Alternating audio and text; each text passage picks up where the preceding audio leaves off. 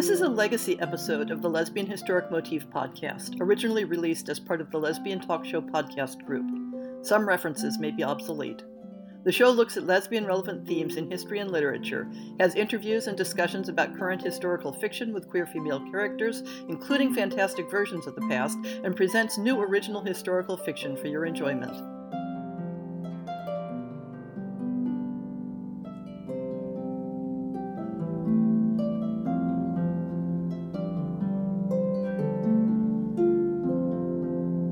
One thing I look for when choosing stories for the Lesbian Historic Motif podcast's fiction series is stories where the fact of women loving each other is taken for granted and situated among all the other conflicts, joys, and adventures of life.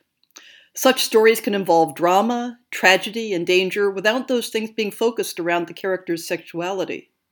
Gwen Katz has given us a story of those dangers set in Russia on the cusp of revolution.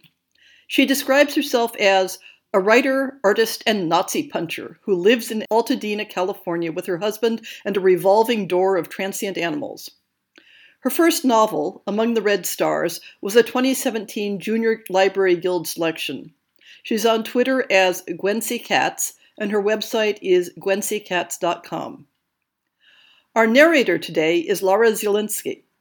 Laura is a published author of lesbian and bisexual women's fiction. An avid reader, she devours anything related to words, women, and love. She's on Twitter as LC Zielinski and on Facebook as author Laura Zielinski. This recording is released under a Creative Commons Attribution, Non-Commercial, No Derivatives 4.0 International Public License. You may share it in the full original form, but you may not sell it, you may not transcribe it, and you may not adapt it. The Black Handkerchief by Gwen Katz. Read by Laura Zielinski. St. Petersburg, 1881. I'm standing on Nevsky Prospect, holding a black handkerchief. The passers-by give me a respectful distance. They think I'm in mourning. In a sense, they're not far off, but I was wearing black long before today. Natalia didn't understand it. She wore gowns of pink or yellow, airy with lace, fairy-like. Fairy-like was how she had appeared when I first met her. I was just 8 and much intimidated by the old housekeeper who opened the door of that fine city house. She frowned at the letter I handed her as though she'd never heard anything about a poor relation coming to live with them, and I feared I'd be sent back to toil and starvation and birch-bark shoes. Then Natalia appeared on the stairs. When she saw me, she put both hands on her cheeks and squealed. "Lara!" she cried, rushing forward and taking me by the hands.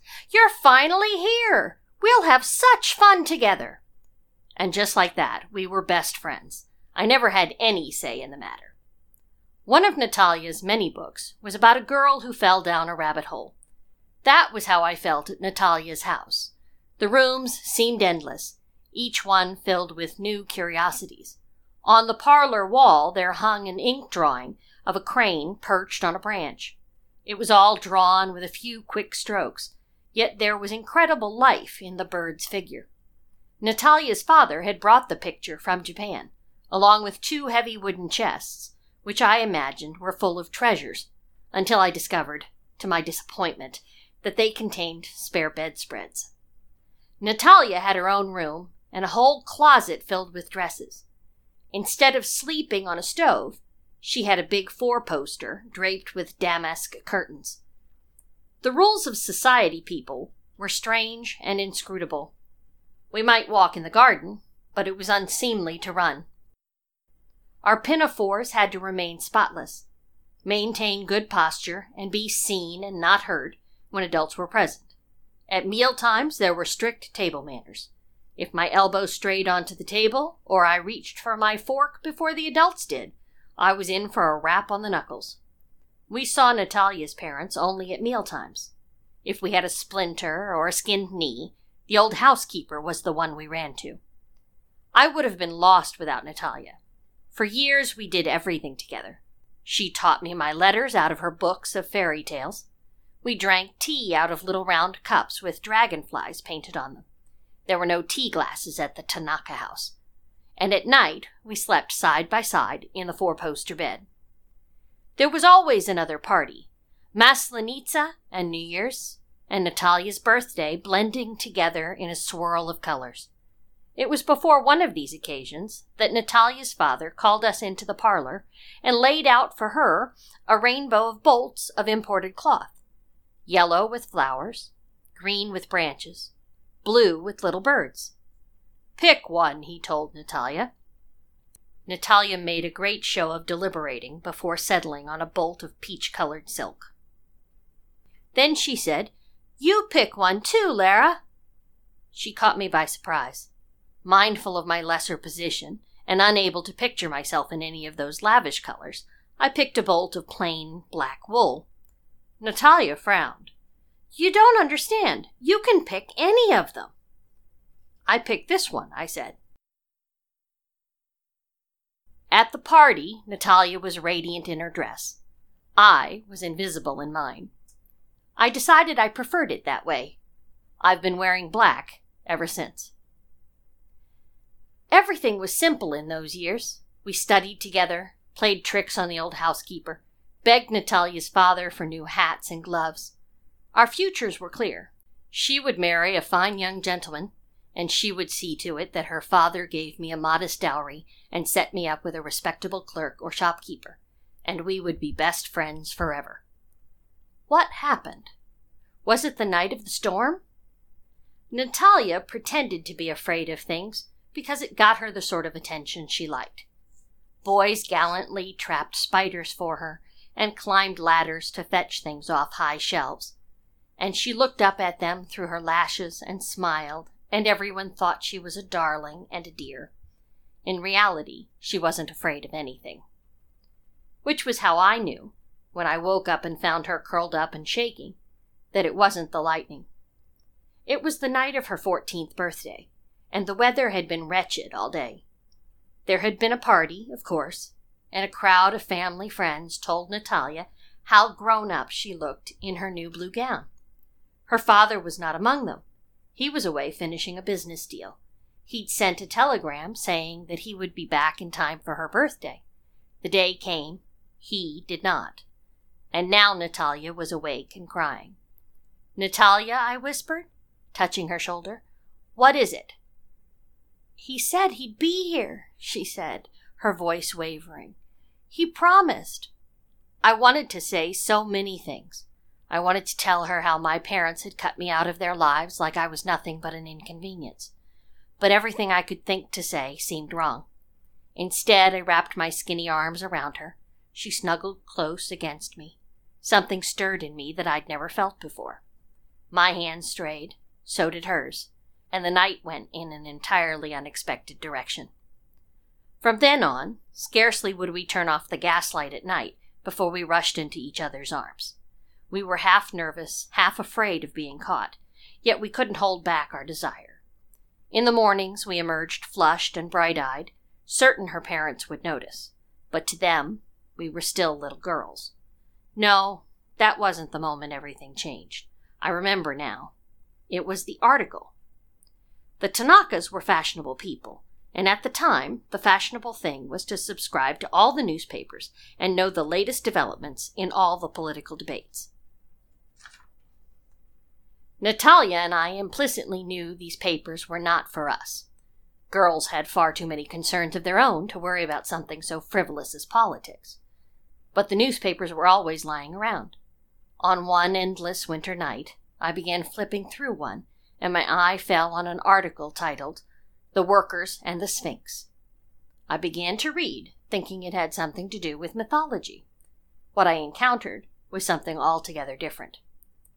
"The Council of Action declares that so long as the working masses are plunged into the misery of economic servitude, all so-called reforms and even so-called political revolutions of a seeming proletarian character will avail them nothing," I read to Natalia.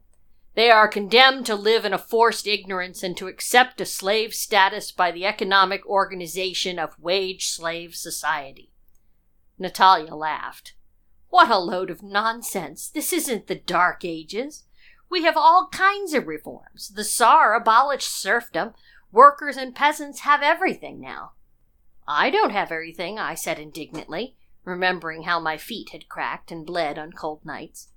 You do now, said Natalia lightly, poking her embroidery needle through the piece of silk she was working on. I closed the paper, but I didn't forget the words.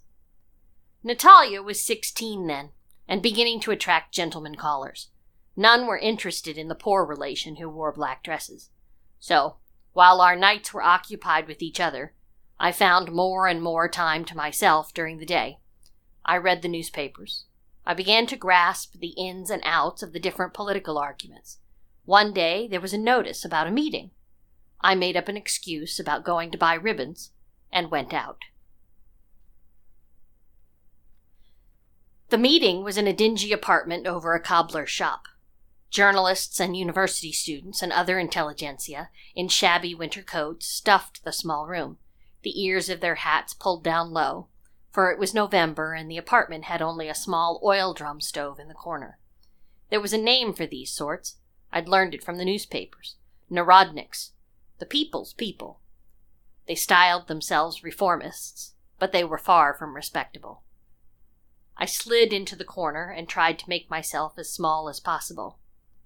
A young man with a wild, spiky hair and the beginnings of a peach fuzz beard stepped up to the front of the room. His eyes were like live coals. At the sight of him, the hubbub of voices died down.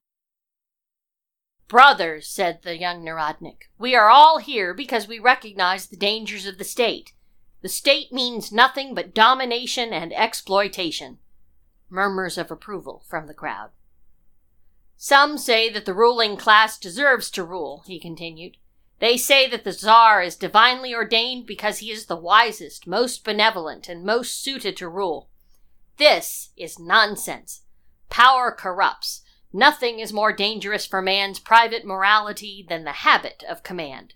Even the best man, the most intelligent, disinterested, generous, pure, will infallibly and always be spoiled at this trade.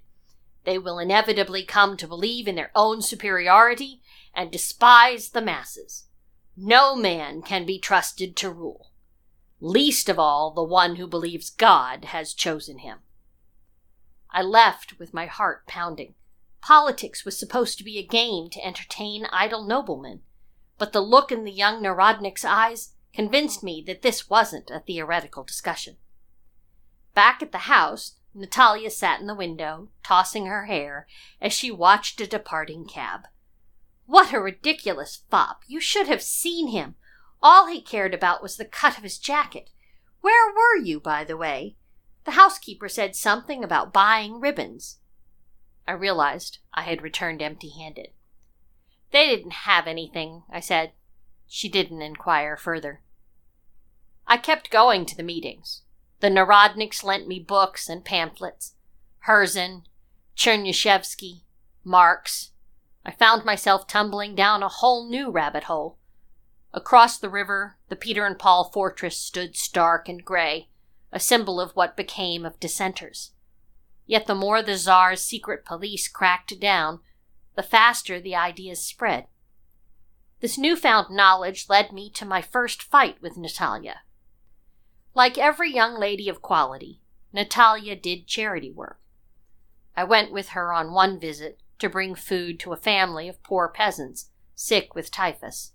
Natalia sat by the stove and spooned soup into the youngest child's mouth, her green silk dress spread out on the dirt floor. I'm so worried about her, she said on the drive back. She's as thin as a twig. We'll bring more food on Sunday, every week, until they're all well. The earnestness in her black eyes was real, but all of a sudden the whole enterprise seemed too frivolous and self-indulgent. They're only sick because they live in that filthy izba, I said. It's in a swamp filled with bugs and vermin. Of course the child got sick, but I don't see you doing anything about that. Well, maybe the Ladies' Charitable Society will see to that next, said Natalia. It's one building, one family. What difference does it make? There are millions of families like this in Russia. I'm just one person. I can't help everyone, said Natalia, a twinge of annoyance in her voice. They shouldn't need your help. They own nothing. Not the house they live in, not the land they work. If they didn't have to pay half their harvest to their landlord in rent, maybe they'd be able to feed their own children instead of relying on charity baskets. Natalia gave me a broad smile. Lara, she said, the peasants are simple people. They enjoy a simple life. All that responsibility would be too much for them. Is that what you think of me? I demanded. That would have been a great moment to storm out of the cab, but we weren't home yet, so I had to sit there across from her, fixing her with a stern glare to let her know that I was very cross. This was hard to keep up. Eventually, Natalia's mouth twitched, and she burst into laughter at my comical expression.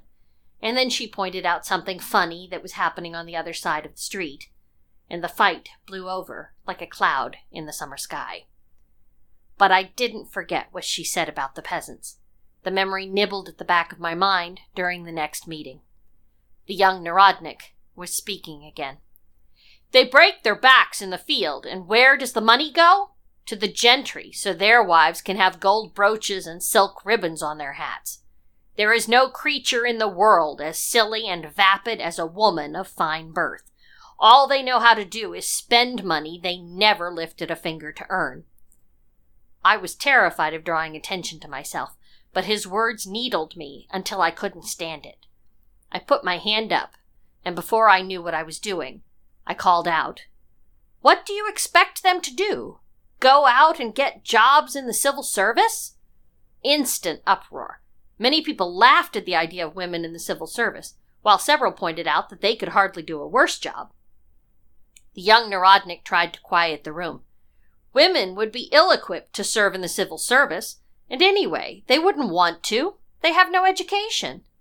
And how is that our fault? I demanded. If women are silly and vapid, it's because society made us that way. We have hardly any schools, and they only teach dancing and drawing. We aren't allowed in the universities. Why are we to blame for the opportunities we've been denied? Don't blame society because your sex has a different temperament, said the young Narodnik. That's the same thing the nobility says about the peasants. Half the crowd jumped to their feet and was accosted by the other half. There was no hope of calling the room to order. Afterwards, as I elbowed my way out through the press of coats, the young Narodnik sidled up to me. You're a sharp one, he said. You have clever ideas. Wrong, as it happens, but clever. My apologies, my words were unforgivably rude and ignorant. It's more what I was hoping you'd say, I replied, raising my chin and doing my best imitation of Natalia dealing with an unwanted suitor. He shrugged. Rude is a social construct. The words are either true or they're false. If you want to claim they're false, prove it. I shouldn't have let him goad me, but I couldn't bear to let him throw my own inaction back in my face. So I asked, What do you want? Deliver this, he said, slipping a thin, sealed letter into my hand. Leave it at the green house on Gorsky Street, across from the tea shop. So I'm your delivery girl now? I said. No, said the young Narodnik. You might become our delivery girl, if we decide we trust you. I glared at him, but took the letter. Fear flitted in my mind as I slipped the letter under the door of the greenhouse. I half expected the Tsar's secret police to spring out of the bushes and arrest me. But nothing happened. When I reported back to the young Narodnik, he didn't thank me. He gave me another letter. In time, he entrusted me with more, bribing the gendarmes, typesetting newspapers. I began to see the contours of the Narodnik movement. One of Natalia's lesson books had a cutaway drawing of the earth. From the surface of the earth, the stone crust was all you could see. But when you sliced it open, you found that the crust was only a thin layer. Underneath it was the mantle, and beneath that, the core, where the heat was so great that iron was a liquid. Russian society was like that. The gentry rose above all like lofty mountains, seeing and being seen. Their wealth and leisure was built on Russia's scant, threadbare, middle class. Poor clerks, teachers, and secretaries, shopkeepers, and lesser bureaucrats. and below them were the endless millions of peasants. They toiled away, scarcely seen, but if pressure built, they could explode like magma pouring from the earth. I tried to talk to Natalia about these things, but it was like catching a butterfly in my bare hands. She would agree with everything, yet at the end, when I proposed a reform, she would laugh and tell me not to be ridiculous. Education for the peasants? How would those poor children tramp miles through the countryside to go to school, and who would do their chores in the meantime? Communal land ownership? You can call it communal, but someone has to administer it, and aren't the gentry best suited for that? A parliament like the one in Britain? Who on earth could think it was a good idea to put the empire's affairs into the hands of a room full of bickering Russian politicians? Years passed. Natalia's debutante ball came in a swirl of colors and music. Pigtails and high-colored girls' dresses gave way to bare shoulders and updos. But I kept wearing my black dresses, and I kept attending the Narodnik meetings. And then, one day, chaos. The young Narodnik was giving a speech about capital when the door burst open and gendarmes began pouring in. The crowd became a herd of panicked animals. A burly man knocked me to the ground as he pushed past. Someone stepped on my hand. I struggled to regain my footing before I was trampled. Gendarmes were everywhere, seizing people, pushing them to the ground, against walls, hitting them with batons. Men or women, ringleaders or bystanders, it made no difference. I saw the young worker with his hands pinned behind his back. A gendarme looked straight at me, but collared the man next to me. And then the chief of police was shouting, "All right, show's over. Everyone go home." I stumbled back to Natalia's house, unsure how I had escaped. When the newspaper arrived the next morning, and Natalia read the headline, her eyes immediately flicked onto me. 193 anti-state agitators arrested. Propagandists spread unrest, foment rebellion among the peasants. "Is this what you've been up to?" she demanded. "It was just talking," I said. "No one should get thrown in prison for just talking." "Lara," said Natalia quietly, "what you're doing, it's dangerous. You think I don't understand because I only care about dresses and dances and young men. But revolutions, they don't help people. The peasants, the workers, everyone you say you care about. When the Tsar sends out the Cossacks, they're the ones who get hurt." "Would you rather let the common people suffer?" I asked. "They always suffer, Lara, no matter who's in charge. That's just how it is." I had no intention of accepting things just as they were. I joined the throng as they crowded the snowy square in front of the courthouse for the trial of the 193. Their breath made clouds in the air. The gendarmes shoved people aside and clubbed them with rifles to clear a path for the prisoners. The young Narodnik was thin and ragged, but defiance still shone in his eyes as they led him forward. I was too far back to hear anything, but I felt the anger and unrest that swept through the crowd when the sentences were read out. Eventually, the news trickled back to me. 5 years hard labor in Siberia for one speech. The crowd roiled like a kettle. Someone threw a handful of icy mud at a gendarme. It splattered across his brass buttons. I found a rock in my hand. I threw it, unplanned and unaimed, at the nearest gendarme. It flew past his head. Now more rocks were in the air. So many voices were shouting that their words were unintelligible. Hoofbeats. The Cossacks burst into the square in their sashes and black hats, sabers flashing in the winter sun. The crowd fled in all directions. We regrouped a week later, a ragtag and restless group. Nearly everyone had scrapes and bruises, and a few wore bandages on their saber cuts. I was stunned when someone turned to me and asked, "Well, Lara, what do we do now?" I looked around, expecting someone else to jump in with the answer, but there was no one but me.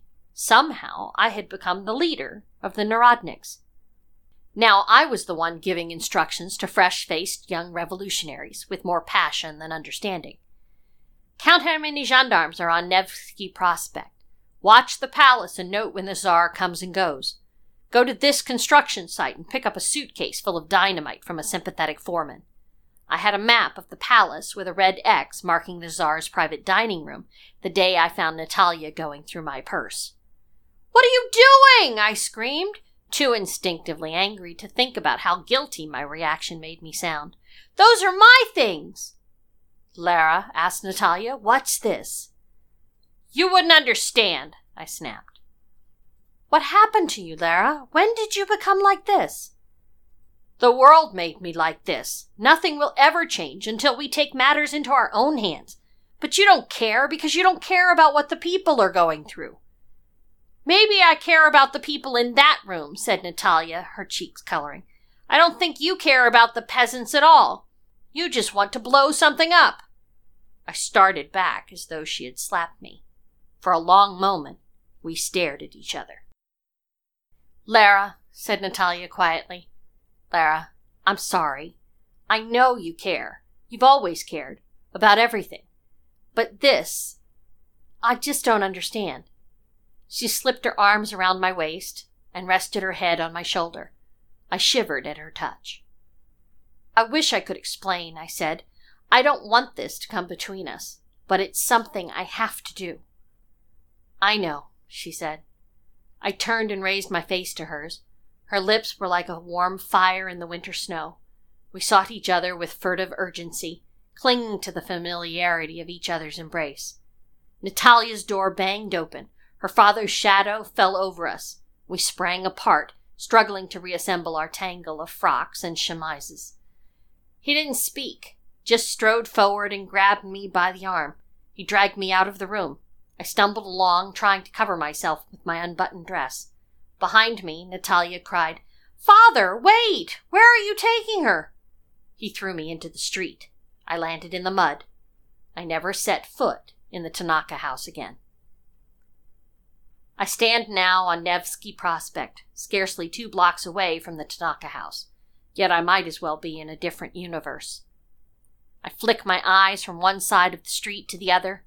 A young man in a gray coat meets my eyes, black powder on his fingers. A student with glasses looks up from his paper. There are 4 men altogether, waiting for my signal.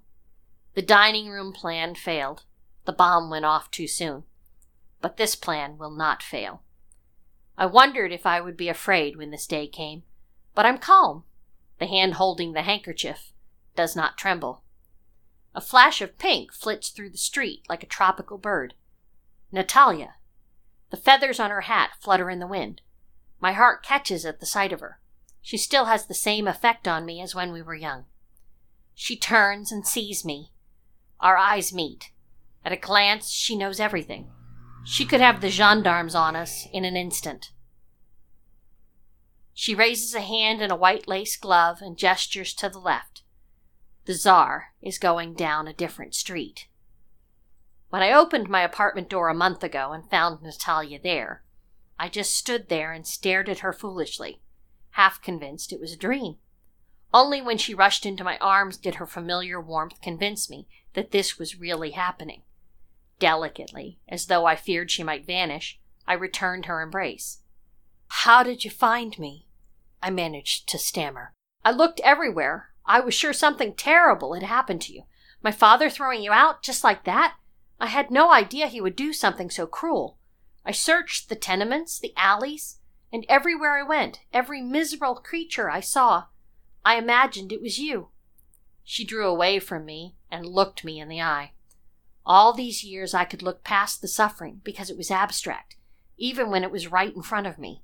But when I thought it was happening to someone I cared about, that changed everything. I was wrong, Lara. I'm ready to act. I clutched her to me, letting my tears stain her hair. Quietly, we slip from Nevsky Prospect onto the side street. The 4 young men find their spots. Together, Natalia and I take our place at a vantage point at the end of the street, where we can see everything, side by side. We might not survive the aftermath, none of us. If we succeed, the hammer will fall. We'll be hunted, and yet I'm filled with a sense of calm and clarity. We're doing what no one else would do. We're giving Russia a future. A procession of brightly dressed riders emerge around the corner at the north end of the street, their plumes nodding proudly. Behind them comes a gilt carriage, decorated with a two-headed eagle. The man in that carriage has never suffered a day in his life.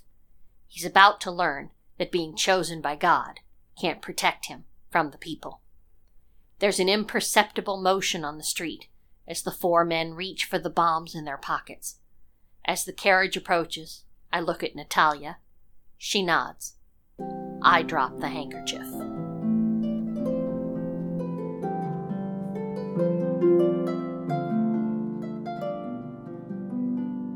I hope you've enjoyed this episode of the Lesbian Historic Motif podcast. See the show notes for links to people and topics. Most shows will have a transcript linked as well. If you have a book announcement, a topic suggestion, or might like to appear on the show, please drop me an email. If you enjoyed this podcast, please rate it and subscribe on your favorite podcast app, and consider supporting our Patreon.